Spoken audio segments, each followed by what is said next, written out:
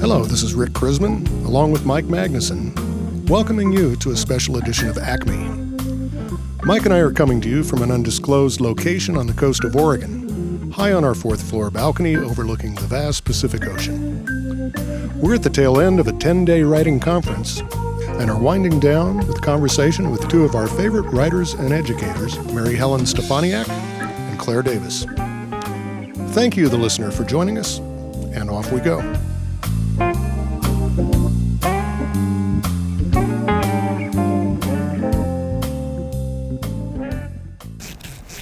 Oh. That's Mary Helen Stefaniak, zipping up her parachute and getting ready to jump out of the airplane with us. This is ACME. Oh, nice. This is more like a free fall. It is.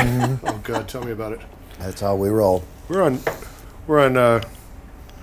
day 5,000 of our undisclosed location. That's right. Right, wrapping things up. We have with us today.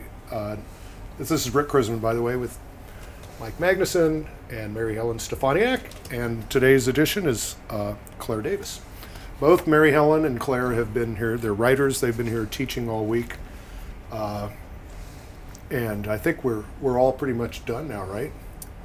Yes, I think so, in many different respects. I'm feeling like I think we were done about 3 days. Yeah. The fork is in us. I don't think anybody who's not been through something like this really understands what the intensity of a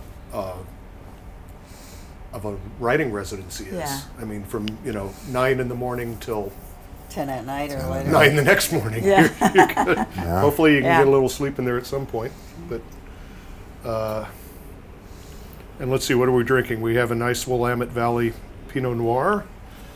We'll be pouring. Oh yeah, it's got that good Pinot Noir color. And that good Pinot Noir sound. I was going to say, it sounds like a good Pinot. So good. How about some for you, Professor Magnuson? Or is it in your glass there? Already? No, I'm good. That's good. Oh, that's all you want? Yes, I'm having a grain beverage. Oh, excellent. I'm sorry. It's all right. You have a beer, or is that what you're saying? Yeah. You don't want that wine? No, you want it? If you're not going to drink it. Well, that's what I said. See how this is? Thank you. Mary Helen, you were born to this job, I've got to say. We all hang out together for like 9-10 days, and then it's like this. Give me it. Where the last thing anybody wants to do is talk about writing. Right. Well, I don't know. Right? I don't know. I still have enthusiasm, which is amazing. But Yeah. we could talk. I was just thinking, for one thing, we can circle back to is both Claire and Mary Helen and Milwaukee and I are from Milwaukee. Yeah, we're all from Milwaukee. Mm-hmm. That's right, from the Midwest. I've been to Milwaukee. You've been to Milwaukee. I'm not sure if we all write differently, So Claire read, she gave a public reading last night, And I don't know, it's hard to put value judgments on these things, but I think like there was 20-some readings during the time. And I'm definitely thinking that's got to be on the podium. Oh, if yeah. it's a race, Like Oh. it was so strong, Well, thank you. But You know what I wanted to ask you about with that story last night and your writing in general is you seem to take, if you're doing a metaphor or an image, you seem to present it in multiples whenever you can. You stretch it out so you don't just say a thing once, you say it a few times. Yeah, and they present themselves to you. The metaphors do, and it's generally through image, of course. So I don't know, when you steep yourself in that image or that place, and they tend to come back like these little echoes, these little resonances that here and there present themselves again. Mm-hmm. It's not a bell you want to ring too loud too often, but they with that soft little touch here and there with them. So is that how you think, primarily in terms of image? Would that be fair? Yeah, I'm very image driven. Partly because for me, I've talked about it other times about deep imagining. For me, the best part of the writing is falling into that world and seeing that world and deeply imagining it. And it's image. It's playing out behind my eyes. I can see it. So images are the things that always come to the fore. Comes out of my poetic training too, poetry. And you're a painter. And the painting, yeah. You're a gardener too. Oh, I'm much less a gardener than I am anything. Well, you always showed really great pictures of your gardens. Yeah, and my I see only them on Facebook too. Yeah, my only go with that garden. It's an English garden. It's quite stunning. It was like 120 roses. Wow. Yeah, see? And my only goal is not to kill it, because I got it from a woman who was a master gardener who owned the house before I did. So I've just been struggling not to kill the thing, you know. Yeah. But So you gave the talk about landscape, right? yeah. Mm-hmm. That seems like 1,000 years ago, but I remember it, and you were distinguishing between landscape and setting. Yeah. Well, you know, I mean, when we're learning the craft, we talk about plot, character, setting, things like that. We parse it into pieces, but it seems to me that the more you write and the more mature writer you become, the less they're separate pieces and the more integral everything is to everything else. So it has a larger scope and meaning. So I tend to call it landscape rather than setting, because it's the landform, but it also incorporates the effects of landforms, place, culture, personality, psychology, all sorts of weight attached to it. So I guess I just want a larger, more inclusive term than setting. You know? Right. I've been hearing that this week, people trying to get past the conventional terms. Like Frank Gaspar gave a brilliant class this morning. Did he? Good. About structure. I mean, it was virtuoso.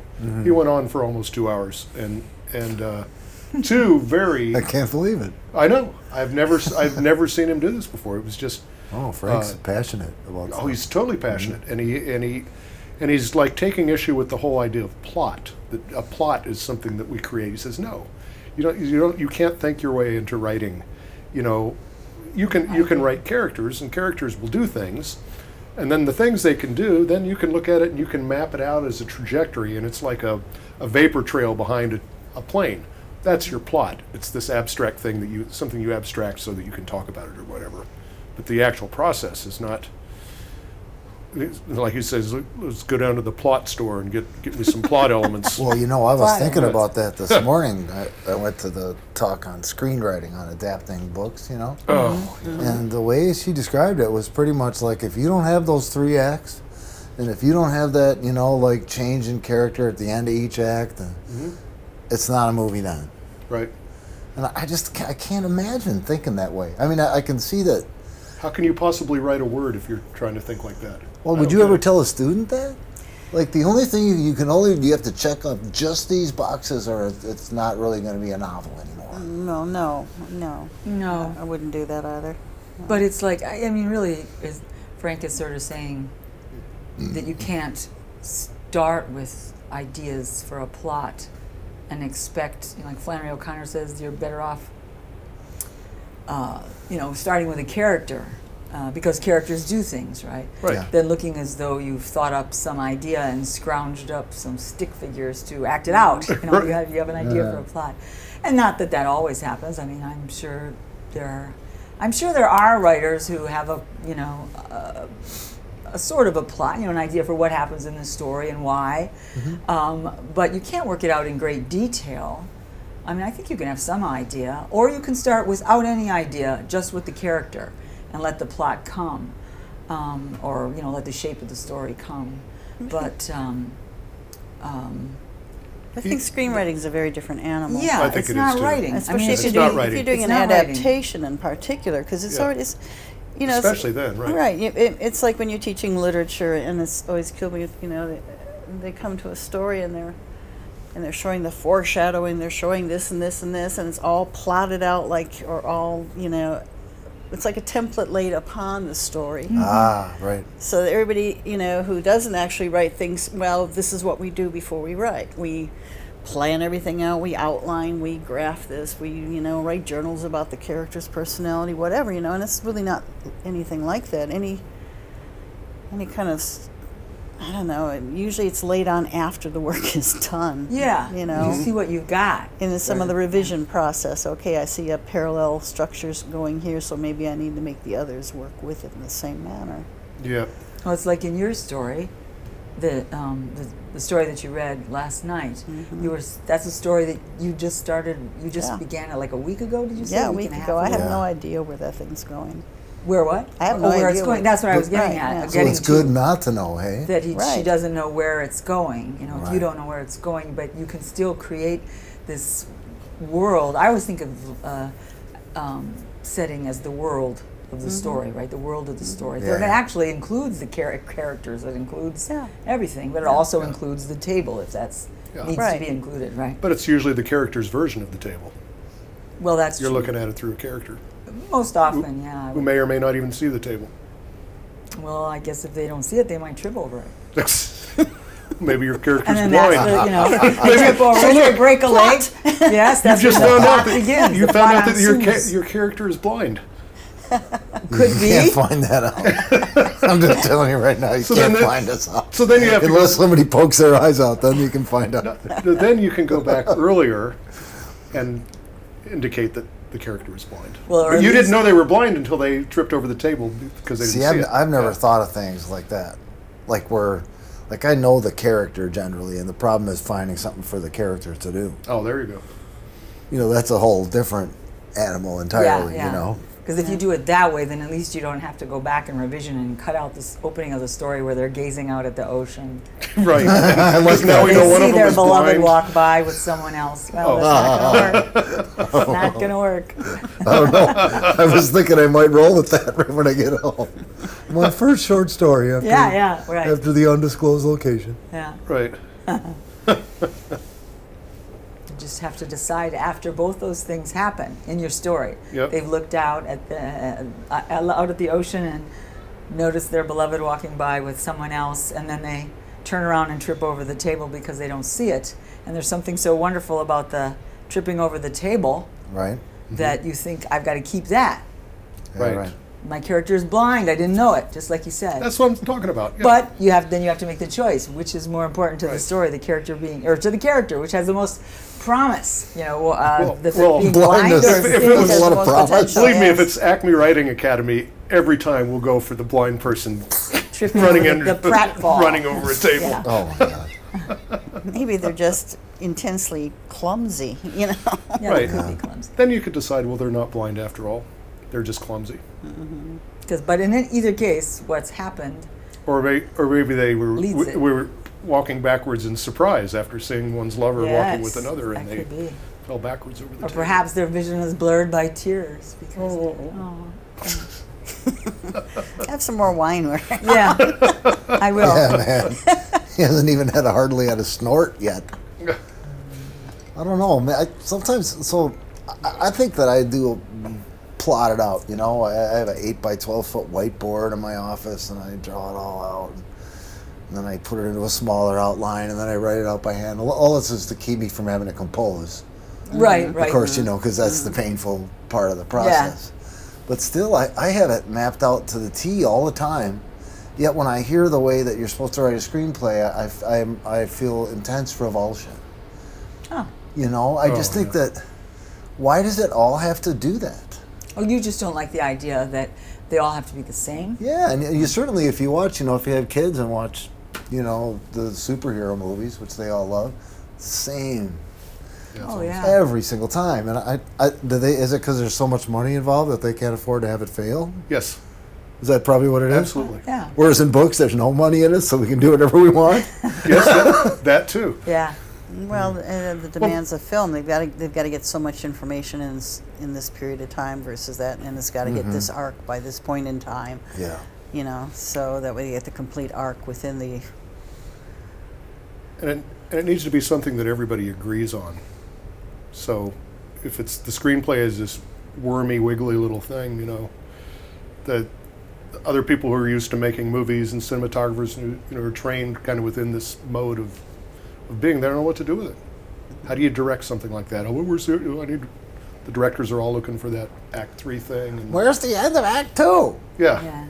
Where's my inciting incident? But see, with if you're a writer, you don't need, that's the beauty of it, you don't need anybody. I don't need a cinematographer.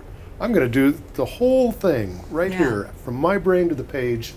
And there's a kind of if you're not going to take advantage of that kind of freedom, then I think you're really missing a good time. Yeah. Well, that's true. Yeah. But I mean, film is like it's a different art form. Yes. It's not a writer. The writer is only one part. Or the writing is only one small part of the whole production. Yes. And the cinematography, as you say, and a lot of other things are. Right. You don't need to write the landscape that creates the character. Instead, you have to have, establishing shots and whatever else, that create the landscape. And you can't Was tell. that okay, even though I didn't have any wine? You can tell. Yeah. Let's see. We'll tell a few jokes while the judges are marking their tablets. Oh my gosh. That was wild. Oh. So I'm intrigued, Meg, that you said you do outline and you do know the story before you get down to it. Right. I'm in fact really anal about it, and part of it is, like I say, to avoid composition. The other part of it is I think and write in these kind of like frozen existential moments. So I don't think I ever develop momentum in my narratives because I got to do one freeze frame after another. Like I'll look at something, and then there's another little thing where some kind of maybe just a change of perspective happens in it, and then I'll go on to the next moment. So since I'm going to do that, and I can't seem to stop doing it, that's why I'm worried about where the story's going, because then I know I can string together these moments that don't really have the traditional flow, at least to my view. Then at least I have some kind of structure to work toward. So you can kind of see where to put the moment on the architecture. Or at least, or if it takes me 100 moments, I'll still get to this thing that I'm trying, the next turn of event. It's hard in the novel I'm writing because to a certain extent it's a cop genre book, and there are reveals in dialogue which would happen when somebody's kind of interrogating someone else, and that that doesn't really fit that kind of mode that I write in, which is I mostly do get my mileage out of the narration between dialogue or something, instead of what the dialogue's actually saying. I don't know. When I studied with Harry Crews, he said that the dialogue should always come as a logical consequence of something you've established in descriptive narration. So it has some metaphorical or ironic connection. It may not be what they'd actually say, but it somehow grows out of the description. And I don't know. It's hard for me anyways, to tell a linear story then, so I map it all out. Down to everything, I think sometimes it's it's not a question of what's right or wrong, but for you, that is your mode of surprise and discovery. When you're mapping out things, stuff occurs to you, right? Right. That hadn't occurred to you before. So that's fun, we talked about this on another show. It's like this weird, funny little transition point between having nothing and then there's something. Where in your process does that occur? See, for you, if I get up and I start to outline, I'm like stupid. I can't think. I got to somehow trick my brain to get out of the way, and then I'm going to write something funny or moving, hopefully, and I'll look at it and think, wow, where'd that come from? Well, I could do an outline, and I pretty much guarantee that by the time I get done with the first or second pages, the page or the story is telling me something completely different. No. There will be a word that'll show up on the page that'll say, oh, man, that's got to happen, or this is what's going on. I mean, so I tend to write novels and stories more like I would write poetry. It's just one word on another word, on a sentence on another sentence, and they lead the way. Well, how did it come to pass with the novels that you completed? You're still working on one. Still working on one forever, yeah. Well, that's part of the beast. But when you write in a way where, is it safe to call it improvisatory? Yeah. Right? Yeah. So then how do you know when I don't want to call it a riff, that seems to denigrate a little bit, but for lack of a better term, when the riff has come to a conclusion, when you no longer need to improvise where you're going and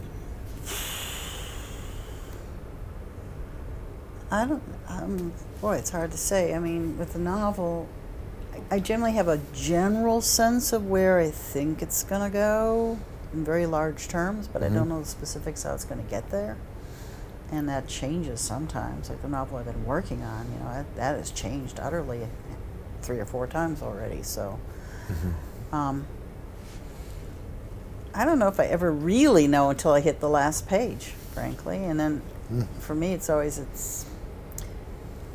it's the surprise of where you find yourself on that last page.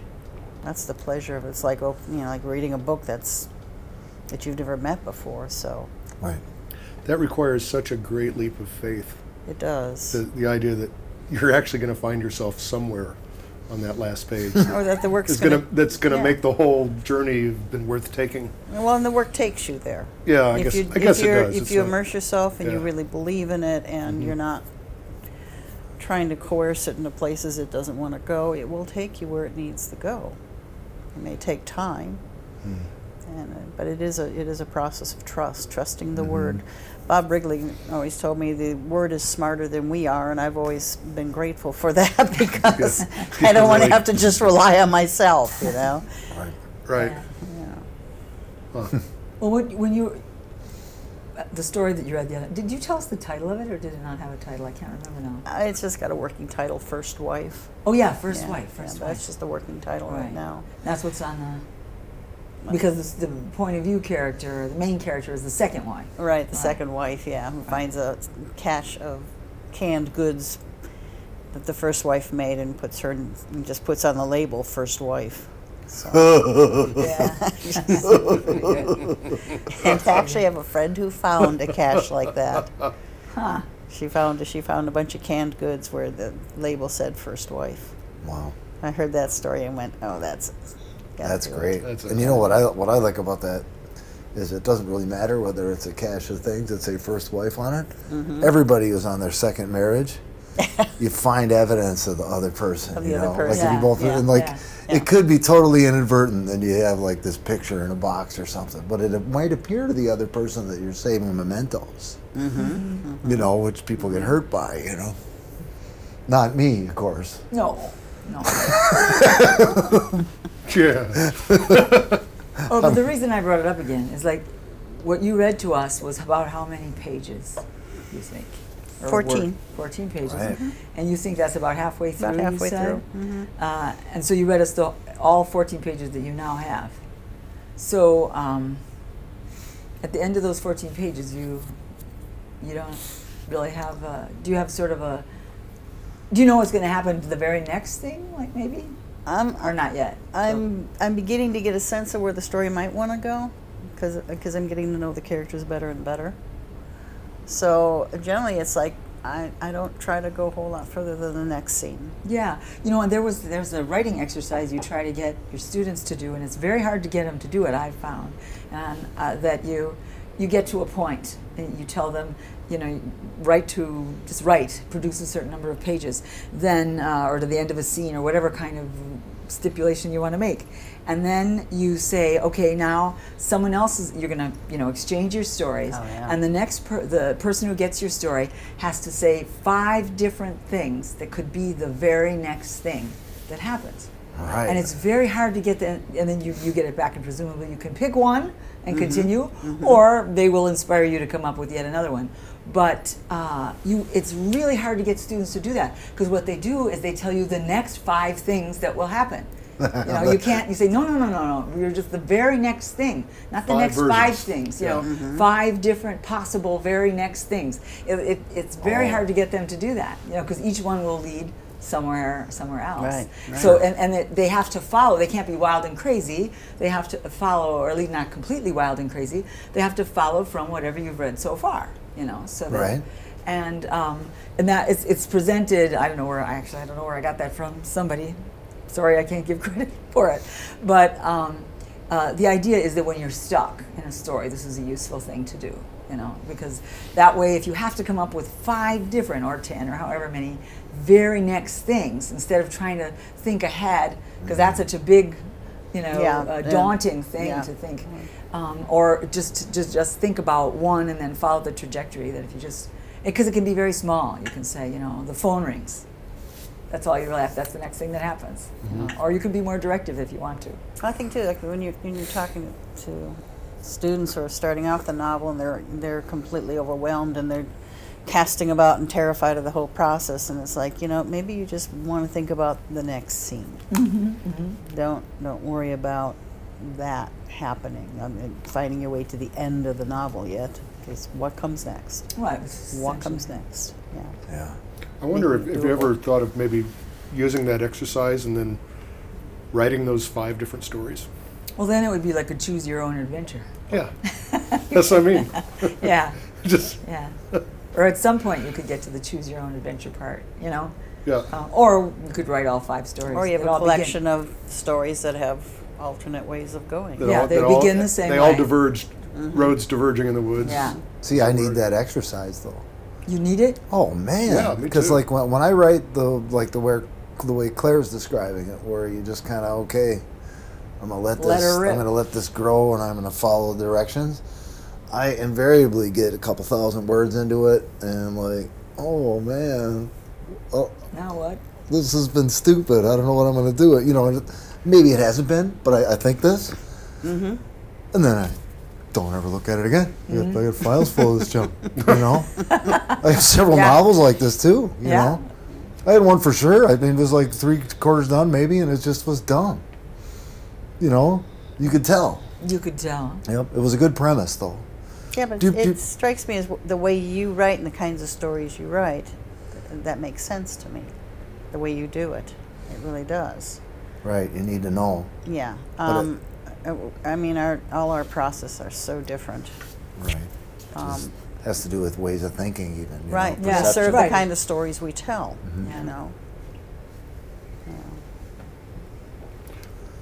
But just for our listeners' sake, that was because people listening, they're not seeing it. That was just Claire Davis who was speaking, and just so you can identify the voice.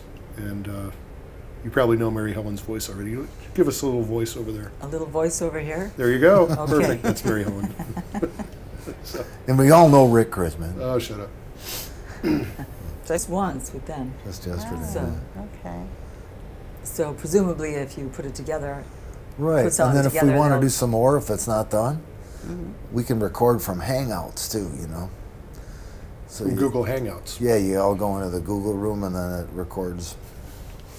online, or like doing a Skype call. There's a essentially. delay, so But- it's kind of hard to do it. It's hard to avoid talking over one another when you can't see each other in real time. Right. Yeah. But We see we've managed to. Probably that's why those episodes are so goofy, right? Because you realize it's so hard to stay focused on a topic. yeah, you can't do it. Well, have you ever couldn't you? Everybody's in a different place. Yeah. Oh, because if just one person was, then you could just do Yeah. Skype or Yeah, you FaceTime could. type thing. Yeah, but we've had it. We've had our You man can in have Argentina. multiple people on Skype at once. You can. Yeah. You can do that. Yeah. And then everybody can see everyone else. That's what we do. Yep. Oh, that's what you do. Yeah. We don't use Skype. We use Google Hangouts. I'm just waiting for the technology to evolve to where there isn't that stupid delay. Well, there's something like Zoom too. I did that with Katie. Zoom? Yeah, I've done Zoom. That's a platform? Yeah. Because this is a Zoom right here, this recorder. Oh, well, I don't know if it's related, but Yeah, there's a Zoom app and I've done Oh. interviews I with think, her. yeah, I think What? it's like GoToMeeting, Right. where everybody is on. You can't see each other. There could still be a delay, I suppose. Yeah. But They'll get better with it. yeah, Yeah. but at least you can see everybody else. Yeah. Well, you can too. And the person who's speaking is Fills big on the screen. Yeah, and everybody else is small. Yeah, that's how Zoom works. I love that. So we got like a novel writing workshop, and doing that on Hangouts is just terrific. Oh yeah, we're Yeah. hitting each other's pages. Yeah, so then you get together in a group and you can see each other and you can discuss it, and instead of having to write down your kind of stayed notes and send them along, Oh, I do It's that been too. helpful. Yeah, you do that too. I did learn something. I learned the key to writing workshops when you're doing a novel is the more pages you turn in, the better off it's going to be. So if you give them 20 pages, then they got lots of stuff they can pick at you. You give them 100, you wear them out.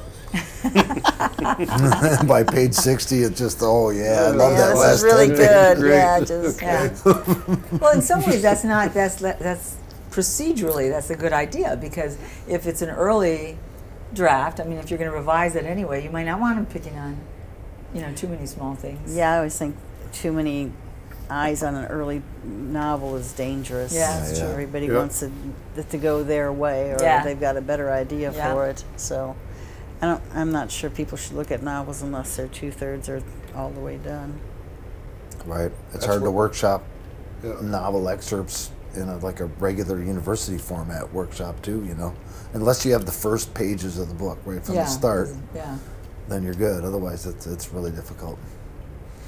We have that I teach memoir writing all the time. That's a big problem, Mm-hmm. And part of it is the person who's written in the memoir has lived the life and they know all of it. Yeah.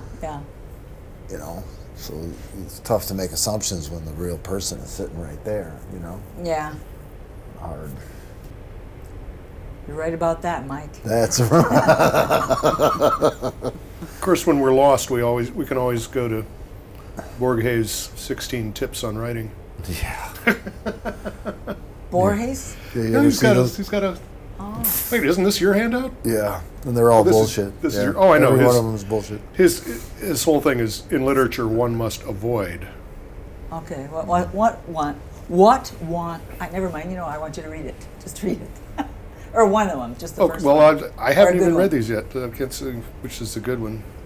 What must Number one 12, avoid writing books that resemble menus, albums, itineraries, or concerts. How would one write a book that would resemble? I think that's the point. Number 2, avoid grossly dissimilar or contradictory twosomes, like, for example, Don Quixote and Joe Panza, Sherlock Holmes and Watson. Right. So avoid that. I think he must be kidding. I think he must he's be kidding all the time. Yeah.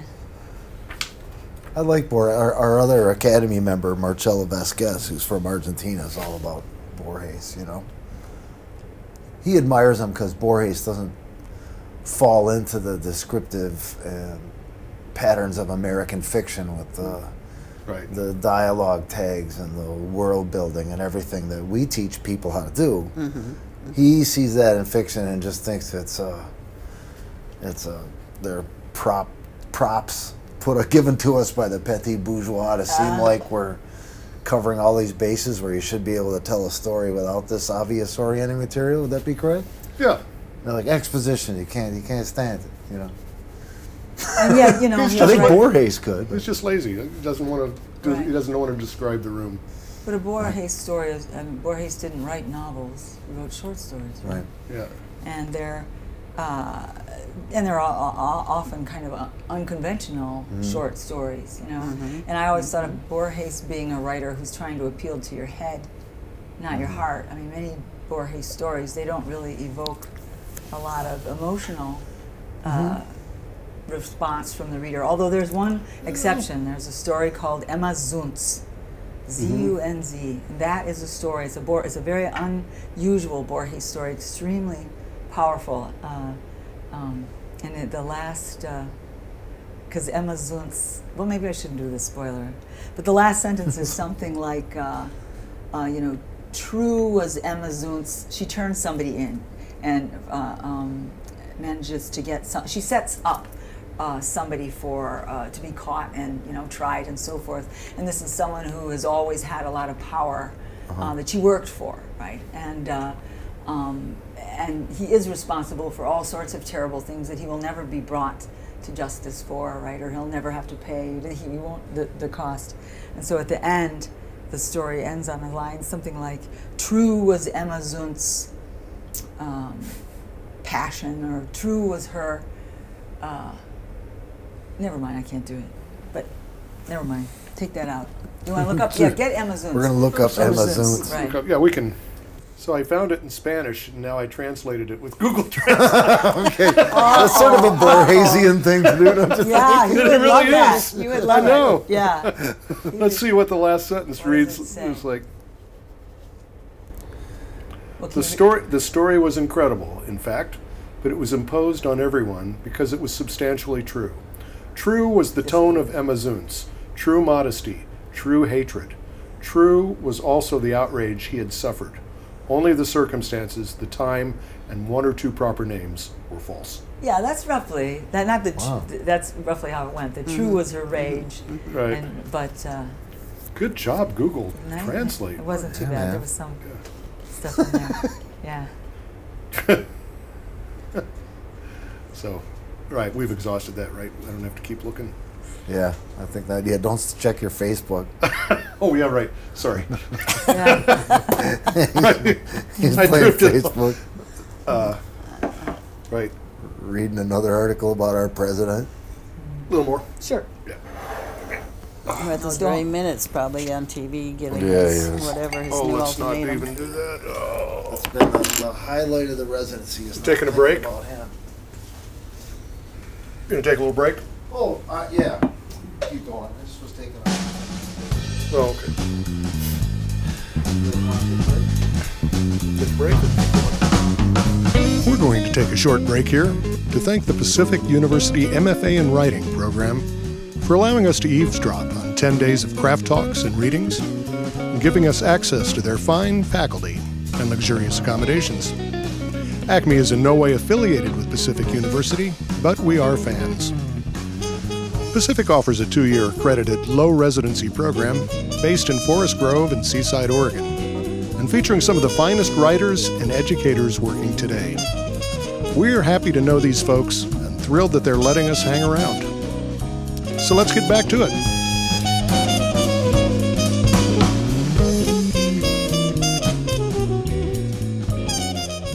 We can keep going if we're going to keep going. If we're going to keep going, let's keep going. okay. Let's Well, that's, keep I going. mean, Yeah. there's more, Yeah.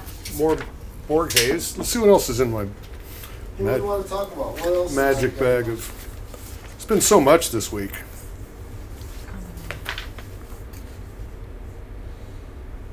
See, this is how you write a screenplay. I saw that. I got that. You know, Yeah. just fill in the blanks. I'm showing this graph and this map with acts, sections of acts, and Yeah. you know, it's really just fill in those blank spaces, and there's your screenplay. Well, all right. And if you don't want to do that, then make an art film. I mean, that's Exactly. the thing. Have you ever seen Frank? No. The film Frank? That's amazing. That is the art film to see. Yeah. It's It's about a musician who wears a fake head. Yeah, like a paper mache head that's kind of like smiling. Is this an older movie or a new movie? Maybe What is 5, 6, 7 years ago. No more than okay. that. Yeah. Frank, huh? Yeah, it's Frank. on Netflix for sure. You can Oh, stream it yeah. on Netflix. You'll watch Okay. it. You'll want to watch it 5 times. Yeah. It's really. I don't think. Does it have rising action? No, I think it has. it has falling action. It zigzags all over the place. It's really nice. In the presentation today, the presenter talked about the movie Flight with Denzel Washington. Have you seen that? No. And it's like he's a drunk pilot and the Yeah. plane crashes. But he saves everybody. But he saves But he He's a saves hero everybody. because. But But he I'm was telling drunk. you, if you watch that movie, but after he saves everybody, that's pretty much all you got as far as rising action. Mm-hmm. You know, like I watch it with my wife, who's, husband is a recovering alcoholic, and she's like, so there's a big plane crash, and the rest was just another story about a drunk who finally admits he was drunk. So 2 that's- hours. That's the rising action, isn't it? Right. Well, so Him coming up to the point of admitting that he's yeah. drunk. Oh Christ! Yeah. Don't take 2 hours. especially when it's fairly obvious. Yeah, man. It's a little Feel too about much. most movies these days. Yeah, objective correlative in action. Yeah. I think short stories might translate into movies better than novels. I do think that those binge watch shows on Netflix, the ones that are eight episodes or 10, 8 seems to be the nicest one. It strikes me that the best ones are that's the new form of the novel, That they seem like that. They're like the whole season is Where one the season book. is self-contained. Mm-hmm. Yeah. And it reaches a climax. I also feel that the material they're able to cover is a lot freer on those shows. There's not the constriction on language, Right, there's no offense, FCC. stuff like that, Like I feel very in the academic writing environment, you got to be careful what you're going to do. Well, You except do, you're. and you should, Yeah, except you're not writing it for the academic audience. You're writing it I mean, your agent takes it and hopes to sell Right. it to millions. That's true. But there was what you were saying about the 8 episodes equating to the novel. But I mean, aren't they more like, or being the new form of the novel? Are they perhaps more like a, book of related short stories than they are like a novel? I think of the first season of The Sopranos, this was the best example of it, where really it all ended up to is, his mother's going to die and everything, and he's in the hospital trying to smother his mother. Mm-hmm. That was the climax of the novel. But each episode had a beat runner, or whatever you'd call it, where they'd there was one person they were trying to get or whatever, and then they would figure that out by the end. But the whole thing moved toward him coming to this thing with his family, with his Uncle Junior and his mom, and right. But the could last you watch? episode. Would you say that you could watch one episode, and it's a fully And be satisfied with that? Has a satisfying ending, or no? I don't think so. Okay, well then it is more. And like much more so, like Breaking Bad never did that. They didn't have runners in Breaking Bad, right? What do you mean by runners? What's a runner? Well, like a runner on The Sopranos is, say, like one of the episodes. Tony has taken his daughter Meadow to look at colleges, and while they're looking at colleges, these upstate New York colleges or fancy schools, he sees some guy that's a rat for the mob who's in witness protection. He's going to have to go kill him. Yeah. Right? Yeah. And that's the show. He sees him and goes, kills him. But then all the other stuff that's going on with his mom and Uncle Junior and the power structure of the New York, or New Jersey versus New York mafia, that's the larger thing that goes on above it. But that does strike me as sort of like the related stories that Yeah, form like the the larger arc overall. And since we're using Yeah. film, I'm thinking about True Detective, Right. Okay. where it too is like 8 episodes or so. I think was it 6 episodes? Yeah, maybe? something like that. And each episode doesn't have that sort of mini arc per se. Right, it doesn't. It's an examination of this point in this character's life, and then this one, and then this one, and then they all come together, and then finally So you have the to larger central mystery is solved. So you have to watch the 6 to get the actual story arc, but also an understanding of the characters. Right. So Well, then that's more like this, like a soap opera structure, because in a soap opera, or the way It never old ends. Flash Gordon and Doctor Who, Yeah. when they first started, I mean, it always ended with a serials. cliffhanger. Yeah, it was a serial. It serials. doesn't. Well, You have to. I feel that the Nothing's resolved. shows try to come to a resolution with something in each season. In each season, Yeah, yes. yeah. But I'm talking about the individual, because they long ago, Doctor Who was in half-hour segments. In fact, Right. they were 27 minutes or something. Mhm. And then they started putting them together so you'd watch them all at once. And then they started making it look like you were putting them. They started getting rid of the little repetition that would help you remember. Well, what last happened time on before. Doctor Who. Yeah, yeah, Right. yeah. Well, they wouldn't do that, Right. but either they would I actually. always liked that though. Yeah. When I was a kid, that was the best part of the show. Previously on Yeah. Doctor Who. Yeah, and then you get at You the get end the they show you the cliffhanger. scenes from Yeah, next like a week. cliffhanger. It would have been Yeah, that yeah. really great he's- scene. it literally, Yeah. Right, a literal cliffhanger. the cliffhanger. Which is that's kind of a soap opera structure. They're like that too. Right. Yeah. It So doesn't they're- end the story. You don't find out whether never they're going to ends. get divorced or Dominic is going to, Well, I think the first time I saw that particular kind of structure in film was with the Star Wars, the second one, The Empire Strikes Back, where it left you in the middle of a cliffhanger. The It second didn't- one did. Yeah, the second one, and that seemed like the first of a series of those kinds of tales where the first one's pretty contained, the second one not at all contained, and then it ties up in the third book.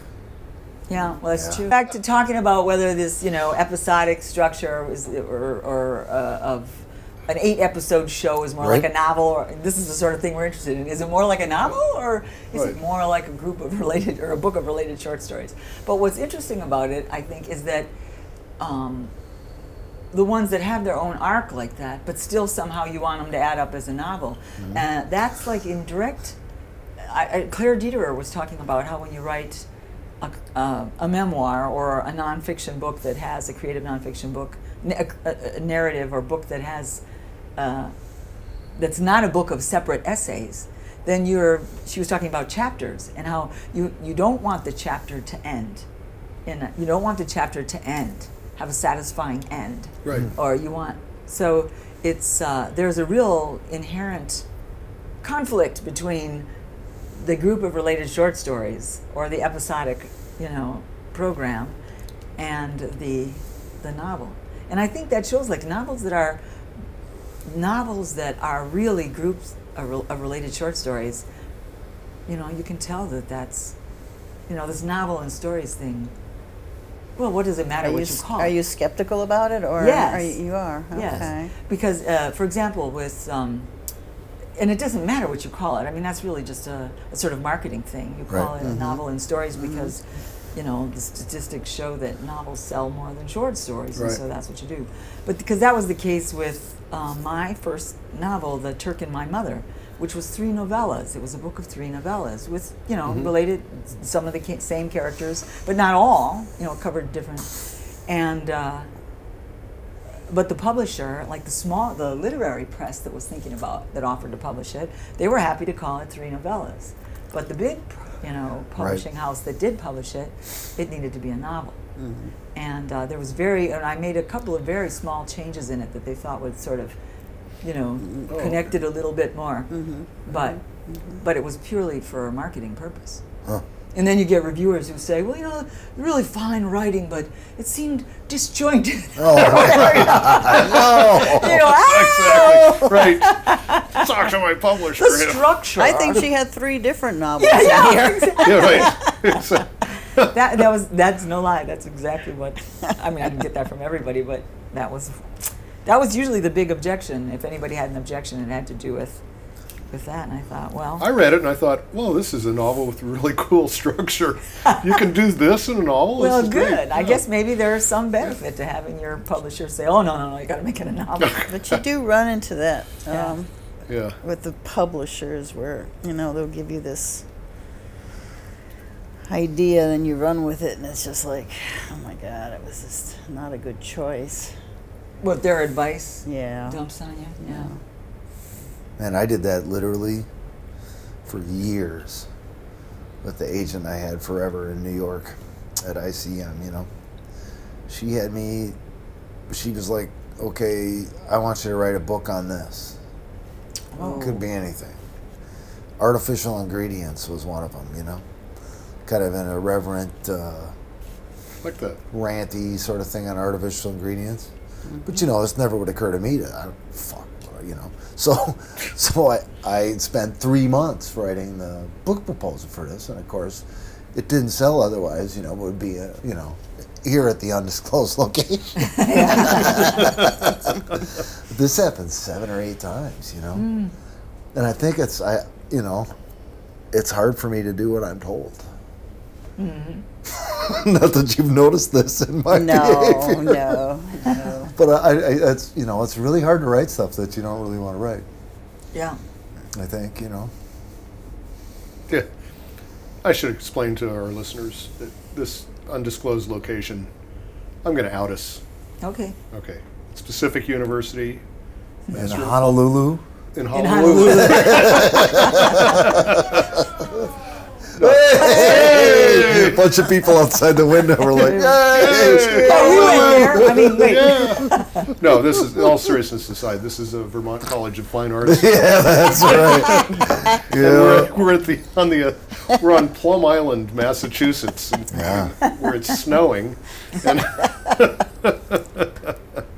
no, it's Pacific University, and the only reason we're messing around with it is because we just have to say that we are not affiliated. No. Acme Writing Academy has no affiliation with Pacific University, nor would they ever want us to.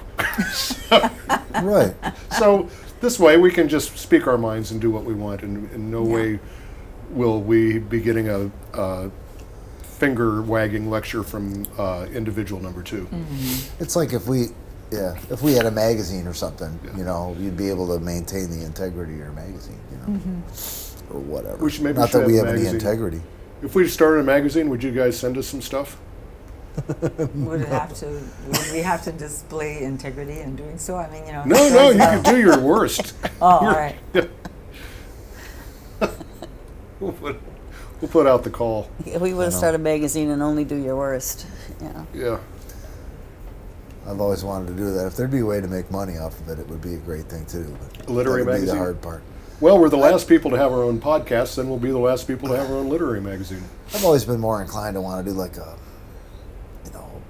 something kind of a lifestyle sort of thing, more like a, it would be HuffPost perhaps, but not necessarily a political bent, where writers just write about stuff they're into, Mm-hmm. They write about horses or cooking. Uh-oh, you know what I got to write about?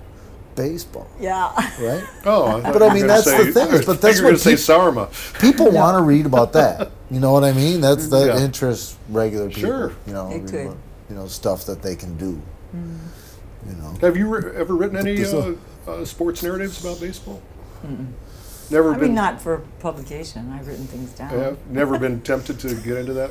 Well, I've kind of been busy working on this novel. Yeah. Did you teaching watch at a any of the university Brewers and- playoffs games, by the way? Oh, yeah. Speaking of writing down statistics, what's the name of the gal who sits behind home plate every single game? Oh, I don't know. Oh, the one who exposes her Yeah, I breasts. mean, it's At the wow. Brewers game? Yep, right behind home plate, and she's keeping detailed notes of every inning, and Wow. And she exposes her breasts. pretty much. Well, she dresses very revealingly. And I then see. she sits in such a way that's to make sure she'll be on camera a lot of the time. That's like the stooge they have in all the Every Trump game. speeches. Right? Oh, I right, guess. yeah. They take Yeah. out. Yeah. They find the liberal intern and take him out, and then they put in the girl. It's the same girl every Women time, for isn't it? Trump. I don't- Yeah, yeah, Women for Trump. Trump. Some blonde in a red Yeah. hat. And Yes. Except I think this is just this woman's idea. I mean, no one's putting her. They're not trying to add I know. some I know. sexiness to the baseball. Oh, heaven forbid. That's her own thing. Yeah, heaven forbid. But, well, there's just one. I mean, there are a lot of things, but one thing about baseball that I heavily identify with is the way a person who wants to play professional baseball has to put everything in that basket. They have to put everything in that basket, and not only is there no guarantee that they will someday, go to the show, but the chances are that they won't, overwhelmingly. And yet you still have to love it enough. You have to love it, passionately enough to do everything, to put your whole life there. And that just reminds me of people who are trying to be writers. Right, You know? yeah. Well, of course. Yeah. On that basis alone, I identify with the whole crew. And, of course, a lot more baseball players, even though the number who make it is very small, it's really the number who make it to a big salary are Yeah. greater in number than the number of writers who do so. But And then, of course, even when you're in the show, if you fail 2/3 of the time, that's you're good. out. Oh, right, Right? exactly, yeah, So- yeah. So failure is just built into the whole deal. That's right. Dealing That's with right. failure. That's right. Yeah. But anyway, Oh yeah. Was it you that in either in a craft talk or in our correspondence during our semester together was you came up with the phrase rewards for the readers yeah, that you need to give the reader rewards to keep them early and often. Somebody else often. said that, though. I think you To- have to- to reward the reader early and often. to turn the pages. Yeah. In Frank Gaspar's thing today, he recast that as propulsion. Mm. You got to have energy. You got to have a character doing something. Yeah, that's to certainly. keep moving you forward. Yeah, certainly you do. Although I don't know that that's exactly what I meant. I meant there's No, got to be I know some it's- really great stuff on every page. I know that's not So, what you meant. I was This going to ask you, what do you yeah. mean by rewards to the reader? Is it Something that the reader will read it and be glad they did, and so that it could just be a beautiful. It could be a beautiful image. It could be a surprising clever bit language? of wordplay. Yeah, or- yeah. The asteroid Yeah. could hit. Yeah, yeah. Especially if you, put that in a way that the reader can enjoy it. It could be the opening But, sentence. you know, the but day the I- asteroid hit, Yeah. I was. Well, it could start. There's one of your 5. Give me 5 things. Right. That's right. No, I just meant any kind of reward for the reader. Yeah, Any kind exactly. I know you did. Because it could be character-wise, plot-wise, It could just be a shiny language-wise. thing. A shiny thing. Yeah, Exactly. like yeah. guys, I have to go shopping and buy presents for David and Vanessa since they gave me half of my craft talk. All right. Grandbabies. The weather's Yeah. still good, so that's good. Yeah, yeah, yeah. Not going to rain for a couple hours yet, I don't Right. think. That's why I was also trying to get it in before it started raining and raining. So where are you Right. going to go? Do you know yet? No. I mean, because I'll go everywhere. You can go everywhere. There's not that In many a places couple to of go. minutes, It's yeah. like- Yeah, it's like it's like You just basically walk so down the street. five I'll walk down blocks, Broadway yes, and then down I'll go Broadway. into that little place with the merry-go-round and then I'll Yeah. come out and walk down the other side Broadway. I think I'll have covered all the possibilities.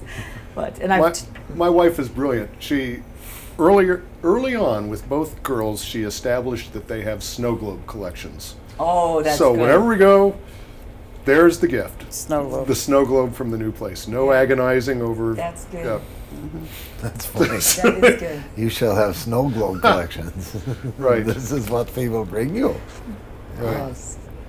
Well, All some right, then. people have spoon collections and thimble Yeah, collections, and they always know what they're looking for. Shall we thank our guests, Indeed. Mary Helen Well, Stefaniak and Claire Davis? Nice little conversation today. Sitting here in Seaside, Oregon. Okay, here we are. Nice hanging out with the sound of the ocean behind Yeah, us. And hanging just out, rock. really good. So thanks, guys, for coming by. a lot. And, Thank you. This is fun. enjoy the rest of the day. This is Rick Krizman. Thank you. Meanwhile, happy writing. Happy writing.